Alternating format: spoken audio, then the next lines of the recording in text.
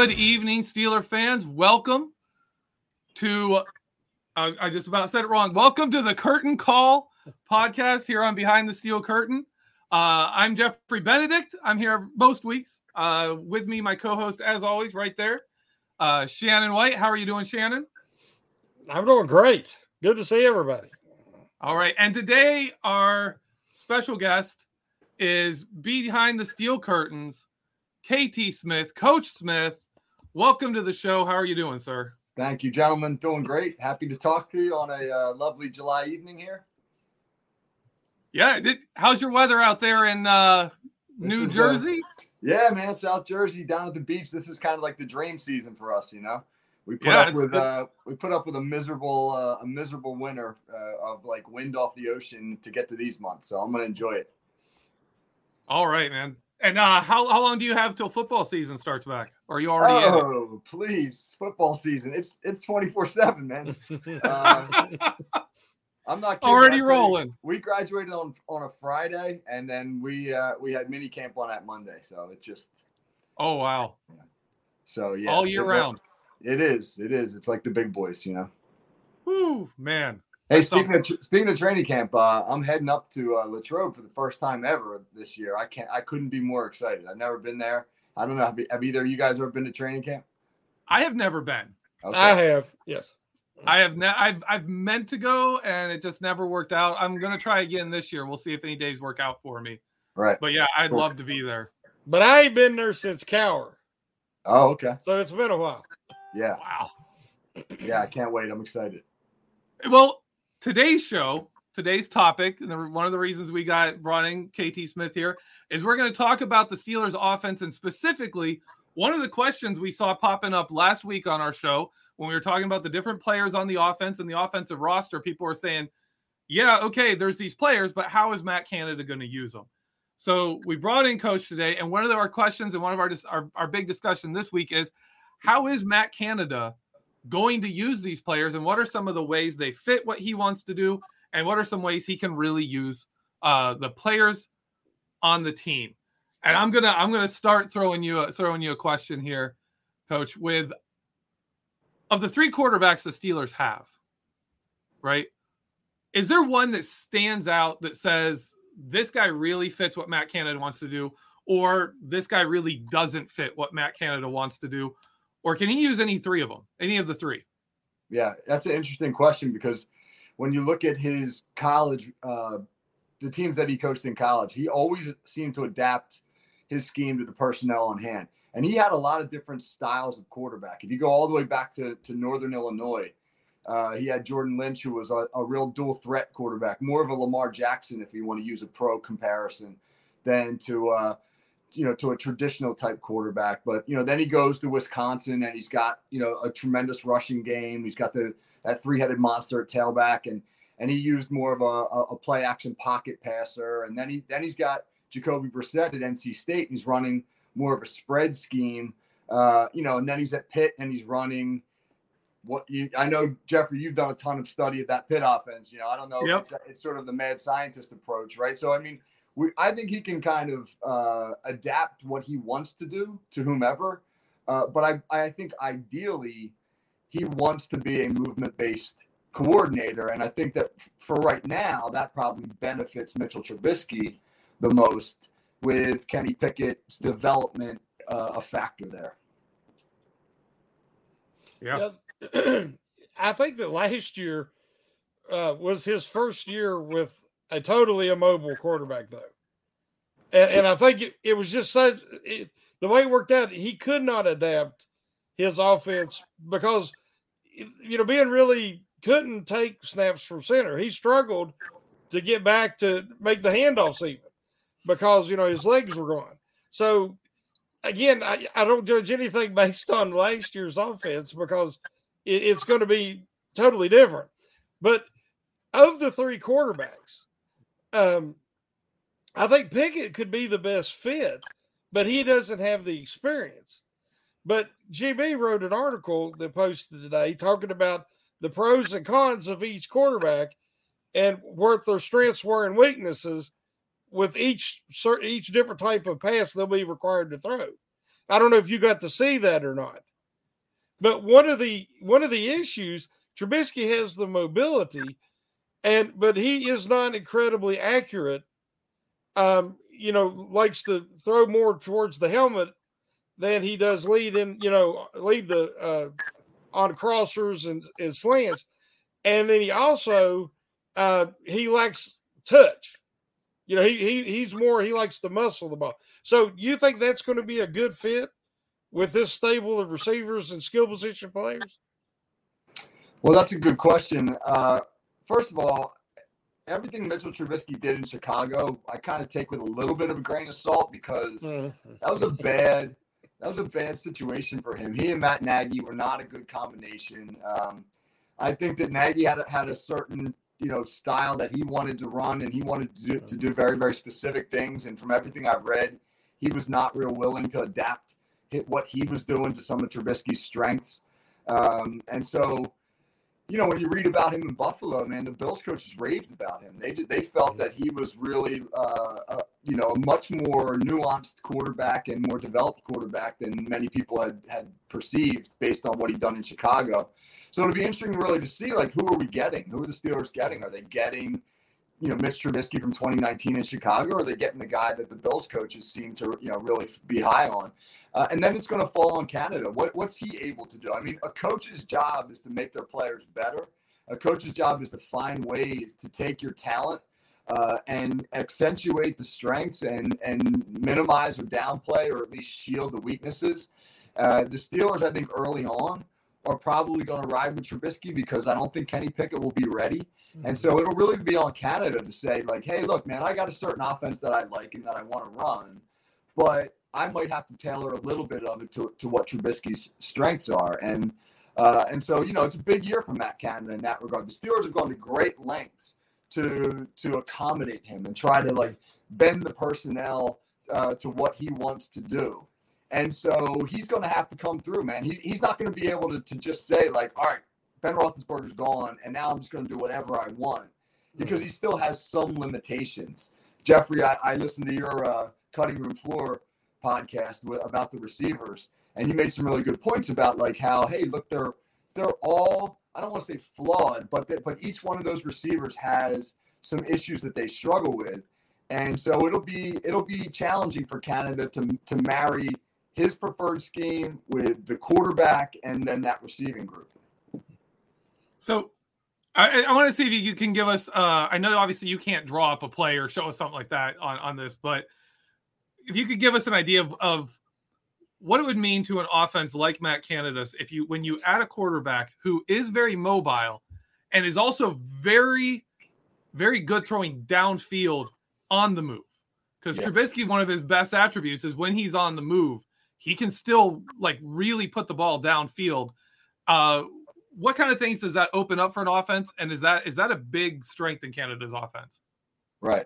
I got a whiteboard right over my shoulder here, so I wish I could tilt this just no, but I'll take the play that you shared with me on Slack earlier today. Jeffrey shared a video clip with me on Slack earlier today of the Steelers running a bootleg concept with Ben Roethlisberger. They put trips to one side of the formation and a single receiver to the backside, and they ran a play action to the trip side where Roethlisberger pulls the ball, and now he boots away from the trips.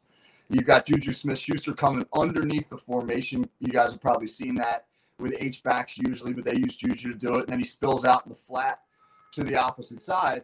And Roethlisberger winds up dumping the ball in the flat to Juju for a small gain. But the real money was on the over route by the middle receiver in that trips. And that was Deontay Johnson. His job is to beat the alley player underneath and then climb over top of the backers and get depth as he climbs across the field. Roethlisberger just wasn't mobile enough to be able to let that route develop. He was too slow and not deep enough on his bootleg and got a little bit of pressure in his face and kind of rushed the ball out of his hand and dumped it in the flat to Juju. But had he been able to just wait another 2-3 steps on his boot, that over route now is coming open, and he now is able to hit Deontay Johnson for a 15, 18, 20-yard gain. And that's really, the middle of the field in the play action and movement game is it's just this unmined territory that the Steelers have not been able to really develop over the last few years. And one of the things Canada does really well, and I know we all talk a lot about his shifts and his motions, and I think that some fans think it's a whole lot of nothing. But what it challenges defenses to do is two things specifically. One, they got to make proper adjustments. They got to really change their calls. They got to change their structure, their pre-snap structure. And if they don't do that soundly, then they wind up, leaving voids that can be exploited. But even if they do it soundly, all that movement forces them to move, and now you've got the opportunity for the offense to move against it. For example, if you're jet motioning this way, and now you're running boot back that way with some crossers, that linebacker has to shift left and then diagnose the play action and now run with a crosser, and who may be somebody quick like Deontay Johnson back across the field. That's an awful lot to ask, And so these are some things that I'm excited about, because I think that the Steelers in this movement-based offense have a real opportunity to exploit the middle of the field, where they've just been unable to do that the past couple seasons. Yeah, we talked last week. I don't know if you caught it or not, but not only was the offensive line a terrible fit for the aging old Ben and immobile Ben, but the skill position talent was not a good match either. And they had one receiver that could actually get open fast enough with the pressure that was immediately coming up the middle in under 2 seconds. No quarterback likes it, especially an immobile quarterback. And Ben could not step into his throws. And if you noticed a lot last year, there was a lot of throws off that back leg, that back foot, and he didn't drive into the throws like he used to do. And used to, his arm was so strong he didn't have to, but at his age, after the surgery, he needed to. But now Canada has a bunch of skill position players, I think, that fit.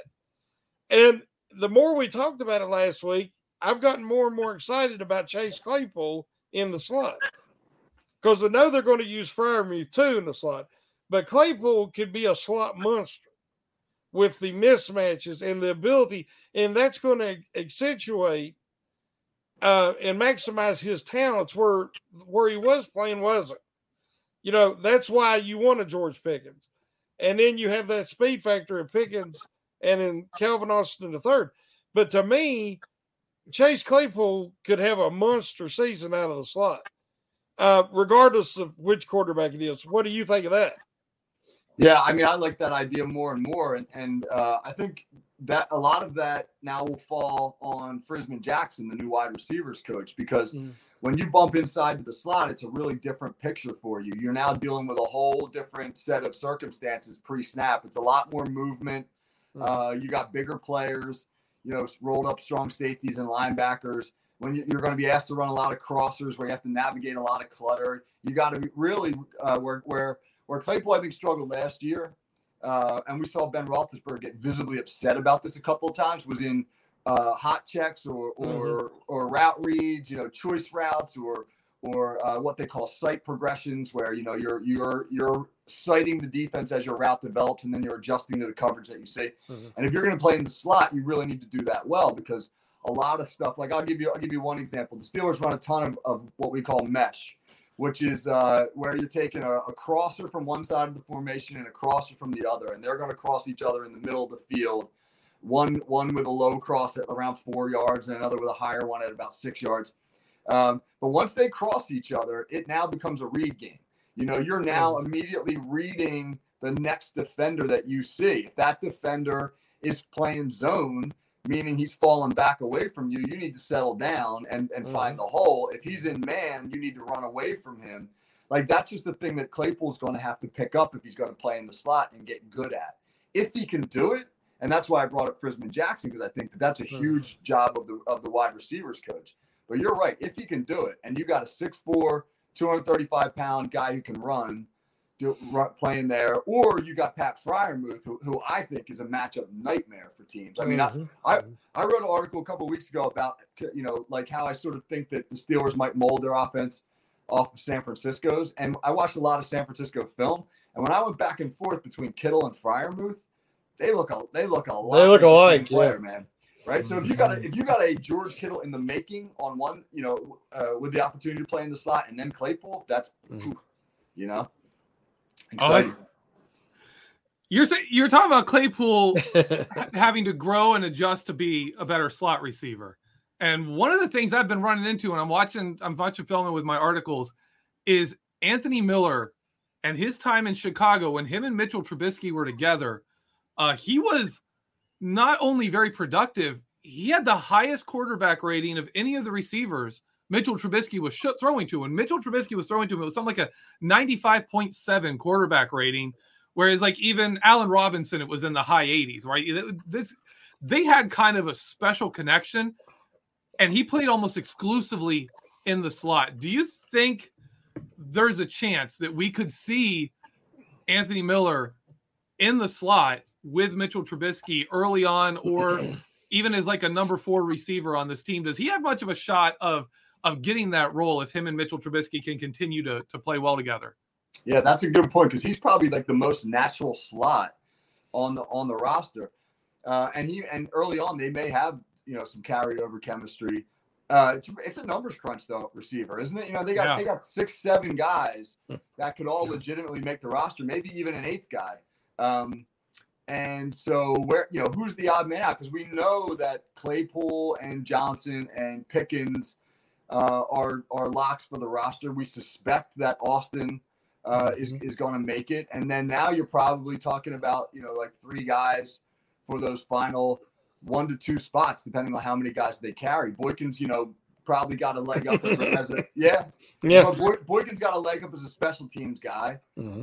Gunnar O was brought in as a special teams guy, but isn't much of a receiver, right? You mentioned Miller. You got Cody White, who the Steelers seem to like. They hired his dad.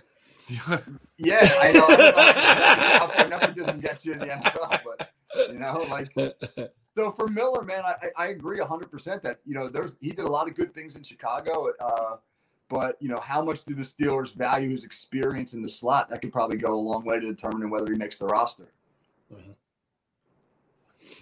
Yeah, we're just like you said, we just counted off 7 or 8. So again, a good problem to have. I don't think that Ben was ever comfortable with it. Ben said that he wanted Ray McLeod out there because he was comfortable with Ray. Again, he could get open in under 2 seconds. Those routes they were running.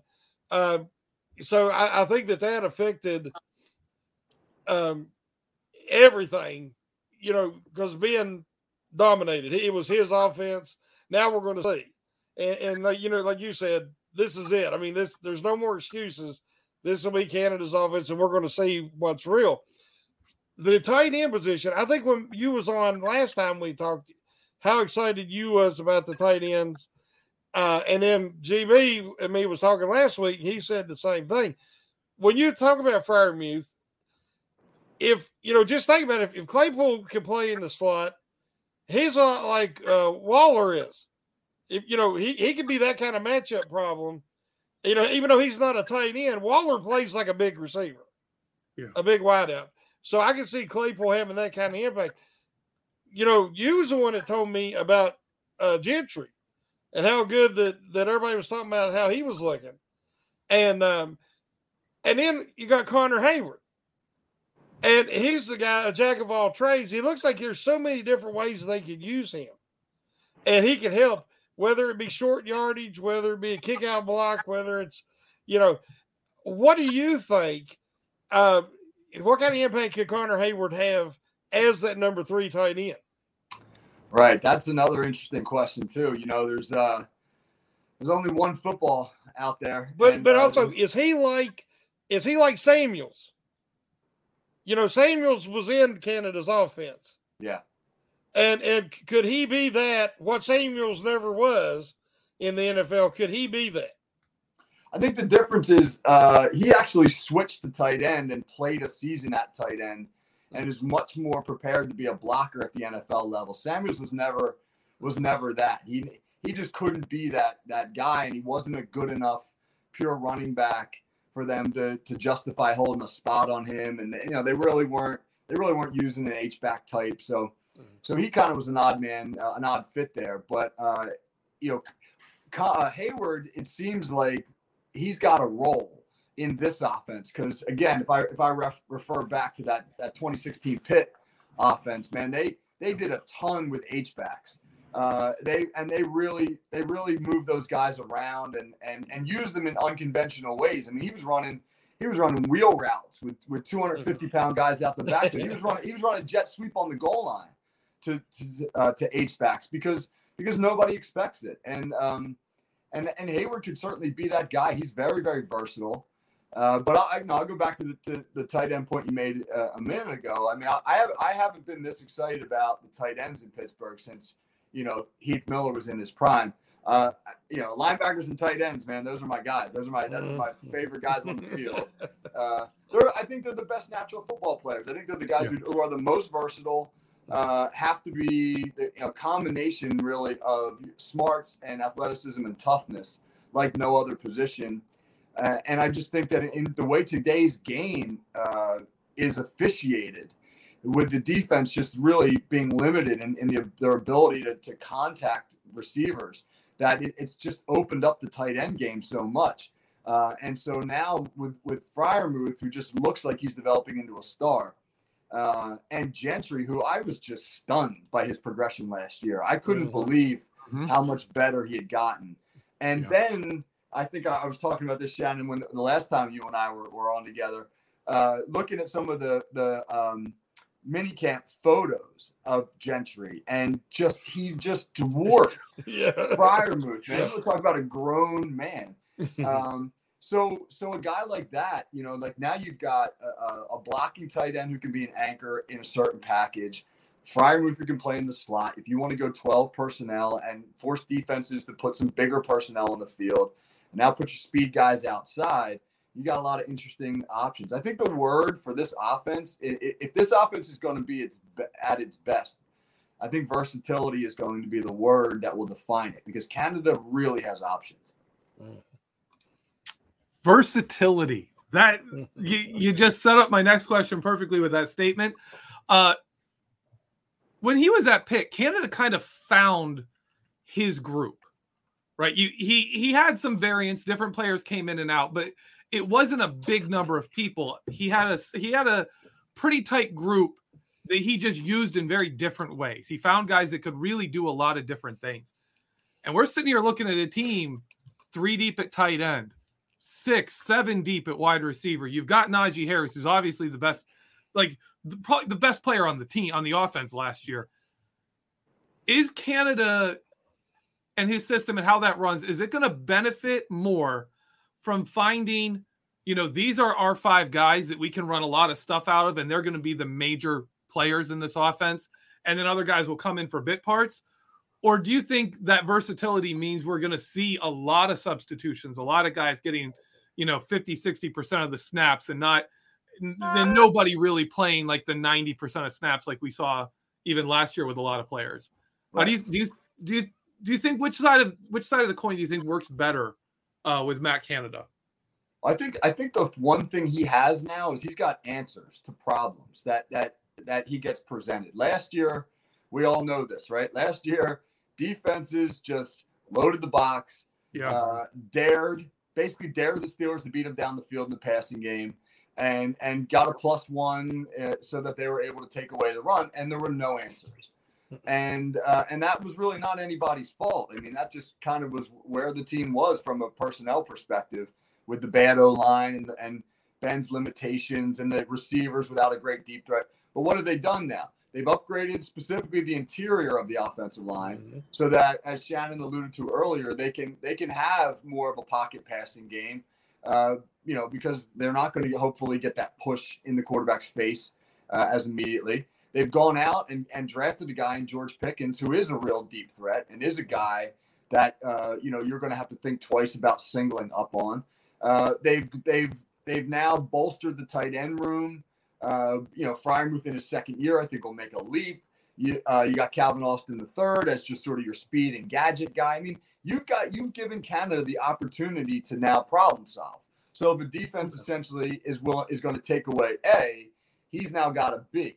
And I don't know how that plays out from game to game. We may see, like one game plan for a certain opponent, and then the game will unfold in a certain way, and Canada will make this adjustment, and then the next week we might see something totally different.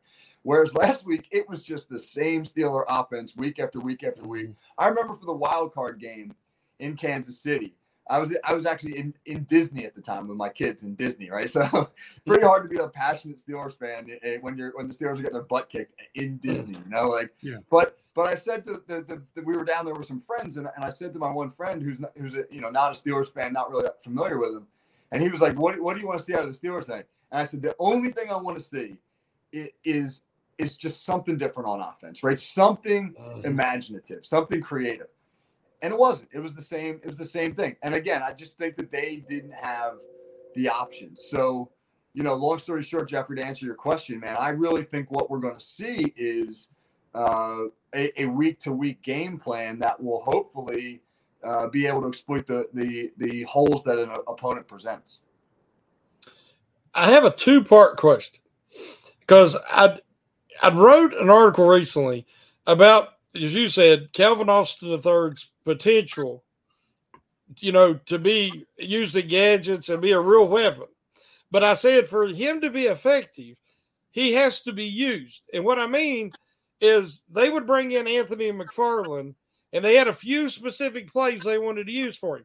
But he might get 3 or 4 snaps a game. Soon as he comes in, everybody in the stadium, everybody on defense is like, there he is. There he is. I mean, that they have to be worked into a regular rotation, used with different formations and with different pairings so that they're not so predictable that way.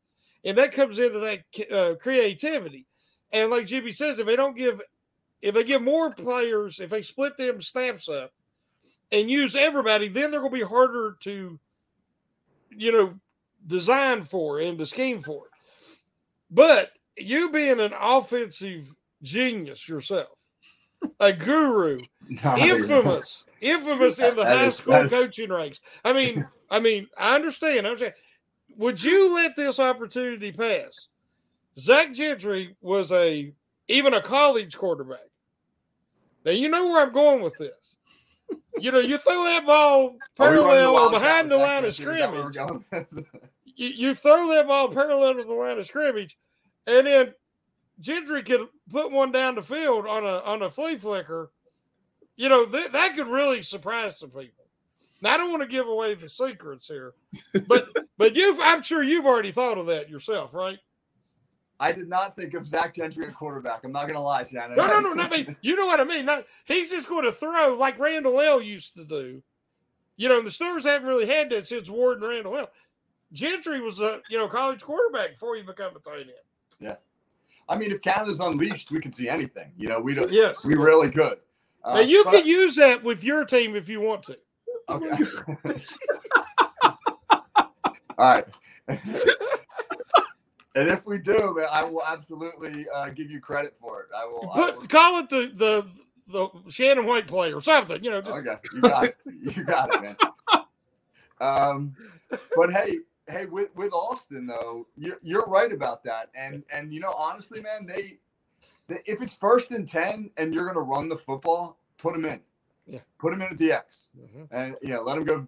Walk out there and do a little like man dance with the corner out there, while and then take him off the field, right? Because obviously, the more that he's on the field and not being the focal point, then the more effective he'll be when he is. You're 100% right about the whole look at me thing that happened, and they did that with Dree Archer, and they did that with Chris Rainey, and it was just. But I think he's a very, very different player. He's a receiver. He's an X receiver. He's an outside receiver who I think that they can use in the slot more maybe as a jet sweep guy or something like that when they want to get him off the ball and move him around. But he's a really good route runner, and he's a legitimate, not just a deep ball threat, but he can run the route tree. So I think that he's if he's capable of doing it. A guy who will be integrated into the receiver rotation and not just as a so-called specialist. So now Shannon you were talking about look there, GB. What? There's what you can call it, Coach. What's that? Can you see it on your screen? What's that Which say? one? Oh, yeah. 43 break, is that what that says? S White v Thunder 43 break. Love it. I'll take Love full it. credit. Okay. Shannon's talking about Zach Gentry throwing passes. You're talking about Canada in 2016 running jet sweeps with H-backs. Now in my head, we got Zach Gentry running a jet sweep, and then he pulls up and throws a touchdown on the goal line. That's what I'm seeing here now. People think this play calling thing's hard. Look how easy it is. Look what we're I talking can about. do it. Yeah, really, right? Hey, it's better than Zach Chris Gentry is Boswell. too. He could hand it over the goal. Just reach. It's better than Chris Boswell getting knocked out again. That's true. That's Shannon, true. It's a better tell you play than something, that. I got to tell you something about being an offensive genius. There have been so many times as an offensive play caller when I've had a play sheet in my hand and I've looked down at it in the middle of the game and thought to myself, this all sucks. Nothing. I don't like anything on this. No matter what I call it, we're going to get our butt handed to us. I don't like any of this, So, real genius right there, man. Yeah, that's where you need a Ben Roethlisberger, because you call something, he's like, no, guys, this is what we're going to do. Sure. I'm going to do what I would. Run out there, run around. I'll throw some guys down, and eventually someone gets open. He solved a lot of problems for the Steelers. Yep. A lot. He made a lot of people look good. With Calvin Austin III, you said you can see him. He is a real receiver, right? I've talked about this.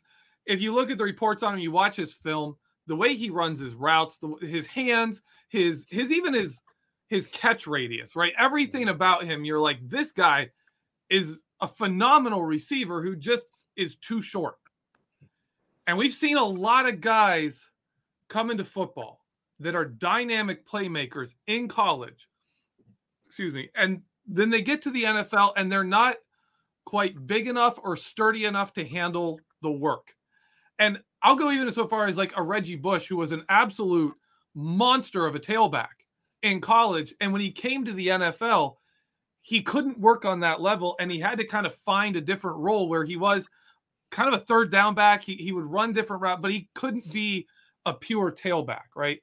And we're looking at a guy like Calvin Austin III. And my question to you is, what are the odds that of a player his size actually making it? Yeah. Right? Because we can sit here and say he's got all these skills, but he's also, in a way, too small for football, right? He's one of those guys that's just too small to play in the NFL. But you hope that maybe he's one of the few players that is an exception and can do it. Where do you think he falls in that? What do you think our odds are of him being able to translate to the NFL? Right. So again, I think it's going to fall on how he's utilized. For example, he may not be able to play in a traditional 11 personnel package. Maybe the Steelers just don't see his limitations may be a little bit too much because of his size, and teams will just jam him at the line. I know he's lightning quick, but NFL corners are darn good. And but let's say now Matt Canada says, all right, well, we're going to put a speed package on the field where we're going to get field stretchers. We're going to put Claypool and Pickens and Austin on the field together, and DJ, and maybe when we go 10 personnel and take the tight ends off. And now it gets a little trickier because, all right, where do you put your best corner? Does a defense has to play cover 2 against that? You got to put 2 guys in the sky against that. Does that open up now, opportunity for quick receiver screens with the safeties back, 12 yards and the jet sweep game and those types of things? And that doesn't necessarily mean that Austin comes on the field and he gets the ball. It just means that he's part of a package that plays to his strengths. Maybe you go the opposite route. Maybe you load up a big package. You say, hey, we're going to run some bunch sets, and our bunch is going to be 6'8", 265-pound Zach Gentry, and 6'5", 255-pound Pat Freiermuth, and Calvin Austin. Mm-hmm. And we're gonna find ways now within that, that mess of bodies to be able to get him the ball with some interference and see what he can do, because he's dynamic in space.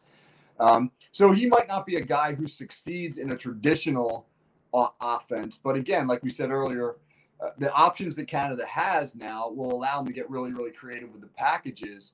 And it's his job. They picked Austin for a reason. Right? I mean, there were other good receivers on the board. Yeah. They picked him for a reason. So that tells me that they have to have something in mind. They have to see a role for him. And it falls on Canada to find the right one. One of the biggest free agent signings, there were so many good ones, but the ones that got the most negativity, at least with the people I was talking to, was Okorafor.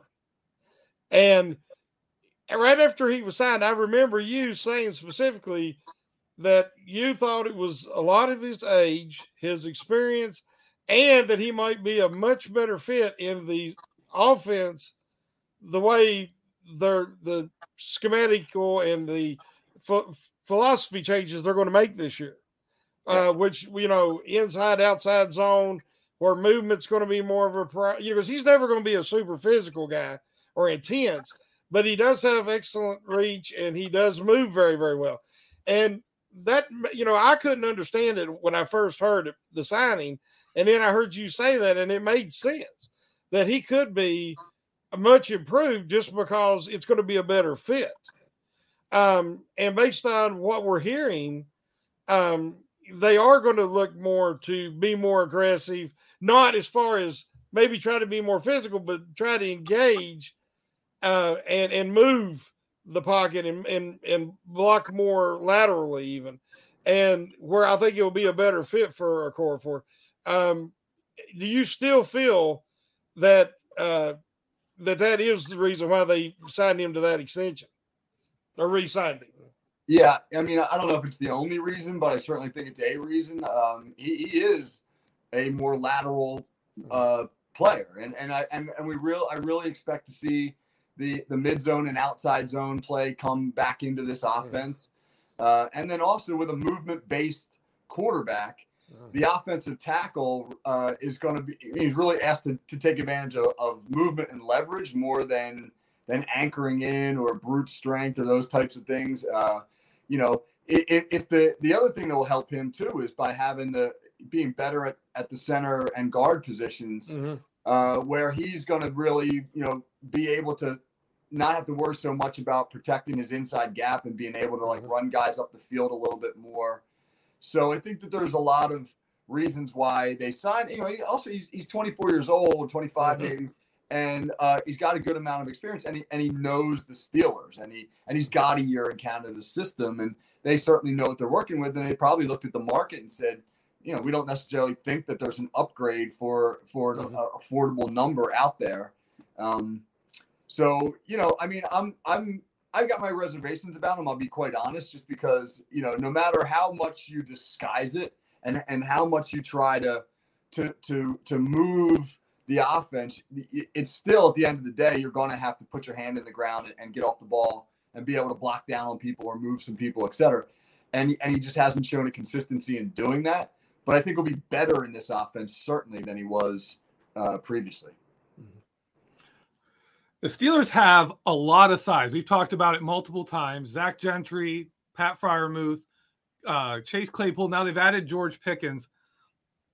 If the Steelers, what we think the Steelers are going to do when they go to 11 personnel, the kind of base package would be, you got Deontay Johnson at the X, George Pickens taking the outside role on the Z side, Chase Claypool in the slot, and Pat Freiermuth at tight end. If you could just let people listening know what kind of ways and what kind of asset is it to be able to put a George Pickens, a Chase Claypool, and a Pat Freiermuth on one side of the field and make a defense have to, cover all three of those on just one half of the field. How would you use that? How would you attack with that? And as a defense, what kind of specific problems does that create with that much size and speed? Yeah, right.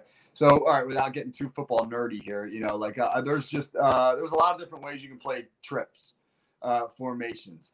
But the first decision you have to make as any defense is how many safeties you're going to play with. Are you going to play two high or one high? So let's just look at that real quick, right? If you decide to play two high, what you're basically saying is we feel we need help on the single receiver side. If if the Steelers can make teams do that, can make teams honor that single receiver side, and that doesn't simply mean like, oh well, we run by guys. That means we got a guy, an ex receiver over there who can beat single coverage in the route progression somehow, and we need to figure out how to double that guy. If the Steelers can do that, then they get huge matchup advantages to the trip side, because now you're relying on linebackers to cover those that Freiermuth and Claypool, and that just is a huge win for the Steelers right there. If a defense decides that they want to go one high and they roll that safety down to the trips, well, now you've really got an opportunity to the single receiver side to get one-on-one and work that side of the field. If a defense kicks too much to the single side, so for example, real quick, a stress coverage is a coverage that is pretty common at most levels, where a defense is lining up in a too high look, but they're actually working towards the single receiver side because they don't believe that the Z receiver is a serious threat. In essence, it's saying like they got a dude on the single side, and we're going to show too high, and we're actually going to read to the backside because we think we can lock down that Z. Well, now maybe George Pickens is a guy who you just can't do that to, right? So the Steelers have the potential now with, again, man, just the guys that you just named. If you put them out there in that formation, just to find a matchup advantage, no matter what a defense throws at them, they have that potential. Now we'll see if they can do it, but they didn't have that potential in the last few seasons. And again, we've all talked about it throughout the offseason. One of the things that I think everybody at BTSC is so excited about is just the possibilities that this offense has based upon the personnel it's acquired that they haven't had in the past. And that's just, those on trips looks are just one example. I love to see the Steelers get into unbalanced looks with this offense, tackles over looks, and because it all forces rotations and adjustments from the defense that make them unsound. You ask any defensive coordinator the things that they like the least, and they will tell you unbalanced sets and lots of motions, because it forces defenses out of their base structures into structures that they're less comfortable with, that you have guys who are not necessarily great fits in the roles that they're playing, that they're forced to play, or guys that have to kick over an extra gap now and aren't maybe used to now playing like in between the tight end and tackle as opposed to the guard and tackle. So I think the Steelers have the opportunity to do a ton of that stuff, and that's just pretty exciting. I seen where Harris said that he's going to, not by choice, but that he expects he's going to be off the field more and get more rest and not be used quite as much. But they haven't really added anything to the backfield. It's hard to judge, honestly, what they have based on how inept the offensive line has been, at least for the last year and a half. So I try not to make a final judgment, but could part of that relief, let's say, come in the form of, Harris could even be out there at times, but not be the primary ball carrier, whether it be, like we was talking about doing something with Austin, he can line up in the backfield or, motion him out of the backfield. You could do the same with Hayward as an H-back. And also Hayward could pick up some of that short yardage runs to take some of that wear and tear off of him. I'm wondering if that could be it versus, actually have somebody come in for a series, because based on what they got right now, and they haven't added anybody, I don't know who that would be. What do you think? I would be shocked if he meant that Benny Snell's taking his reps, because Benny Snell's not that guy. He's not like the guy who gets 4 or 5 carries a game and does well. I actually like Benny Snell. If he had to be the every down back, if something happened to Harris, I have no problem with it, because he's put up pretty good numbers when he's been in that role. But he's not really a part-time guy. He does best as the game goes on, etc. So to your point, who are we talking about? Are we talking about a bigger role for McFarland? Are we talking about using one of the guys that you just mentioned? Are we talking about going I mean, here's an interesting thought, man. If you put Hayward and Austin on the field together, and I know we're talking about two rookies, and that an awful lot has to happen for this scenario to play out. But if you put those guys on the field, I mean, together, you can go empty with a natural 2 tight end set, with Hayward as a tight end and Freiermuth as a tight end, and now 3 wides. And you can shift to a pro set in a fullback, look, or you can shift to a single back set, you've got, again, I think this is the stuff that Canada's been working on all off season, is just really trying to maximize his personnel. And if it means getting Najee Harris off the field a little bit to manage his workload, then I'm all for it, right? Because what do you have? 381 touches or something ridiculous like that? That was crazy, yeah. Something like that, right? And it just, I know Mike Tomlin is committed to the bell cow approach, and I'm with him on that. But you got to be able to manage your best player on offense a little bit better. Absolutely, we need Najee Harris to be Najee Harris for a playoff run. Yes. Hopefully 20 games. We're hoping 20, 21 games here could be played.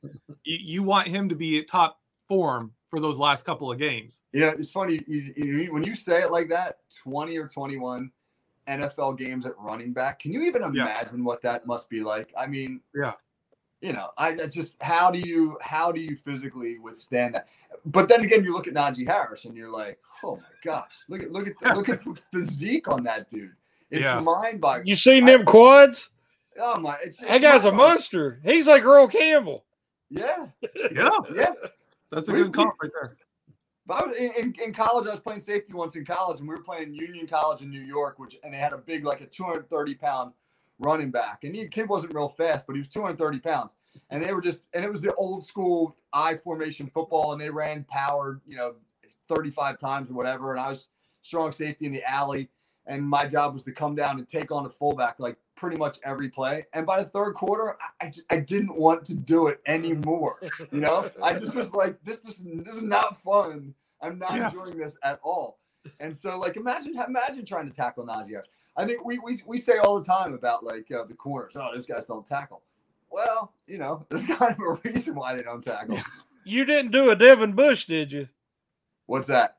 Devin Bush? Yeah, you didn't do a Devin Bush, where it was kind of get caught in the wash, like, I can't get back, and then then jog after him. No, you know what you do, man. You start doing, rather than using your technique, you just start putting your pads on the fullback's shins. And then he doesn't want to do it anymore either. Yeah, So you take yourself out. It's like a mutual tap out. We both just walk up and put our hands on each other, like, okay, we're good. We're both good. Yeah. We're good. Come to an agreement. Yeah. All right. Well, we are over our time. Oh man, which is I love talking to you, KT. Great having you here today. This is a great conversation. Before we go, though, if you could let everyone know anything you've got coming up, anything you want to plug, anything you want to say. Just our the Thursday night. Well, it actually runs on Fridays. My podcast, the Here We Go podcast with Brian, is a hoot, man. Brian's a great guy to do a show with. He's got a great persona, and and it's worth it for the pop culture references alone. So he is a lot of fun. Yeah, Shannon, what do you have coming up? To everybody out there listening, man, it's just the work that these guys do, that everybody really behind the steel curtain does is amazing stuff. For the content, I think that people at the site were able to churn out through the off season was just incredibly impressive. And now that we're getting ramped up for training camp in the regular season, I'm so excited to see what everybody else around here is going to do. Thank you. Shannon, what do you have coming up?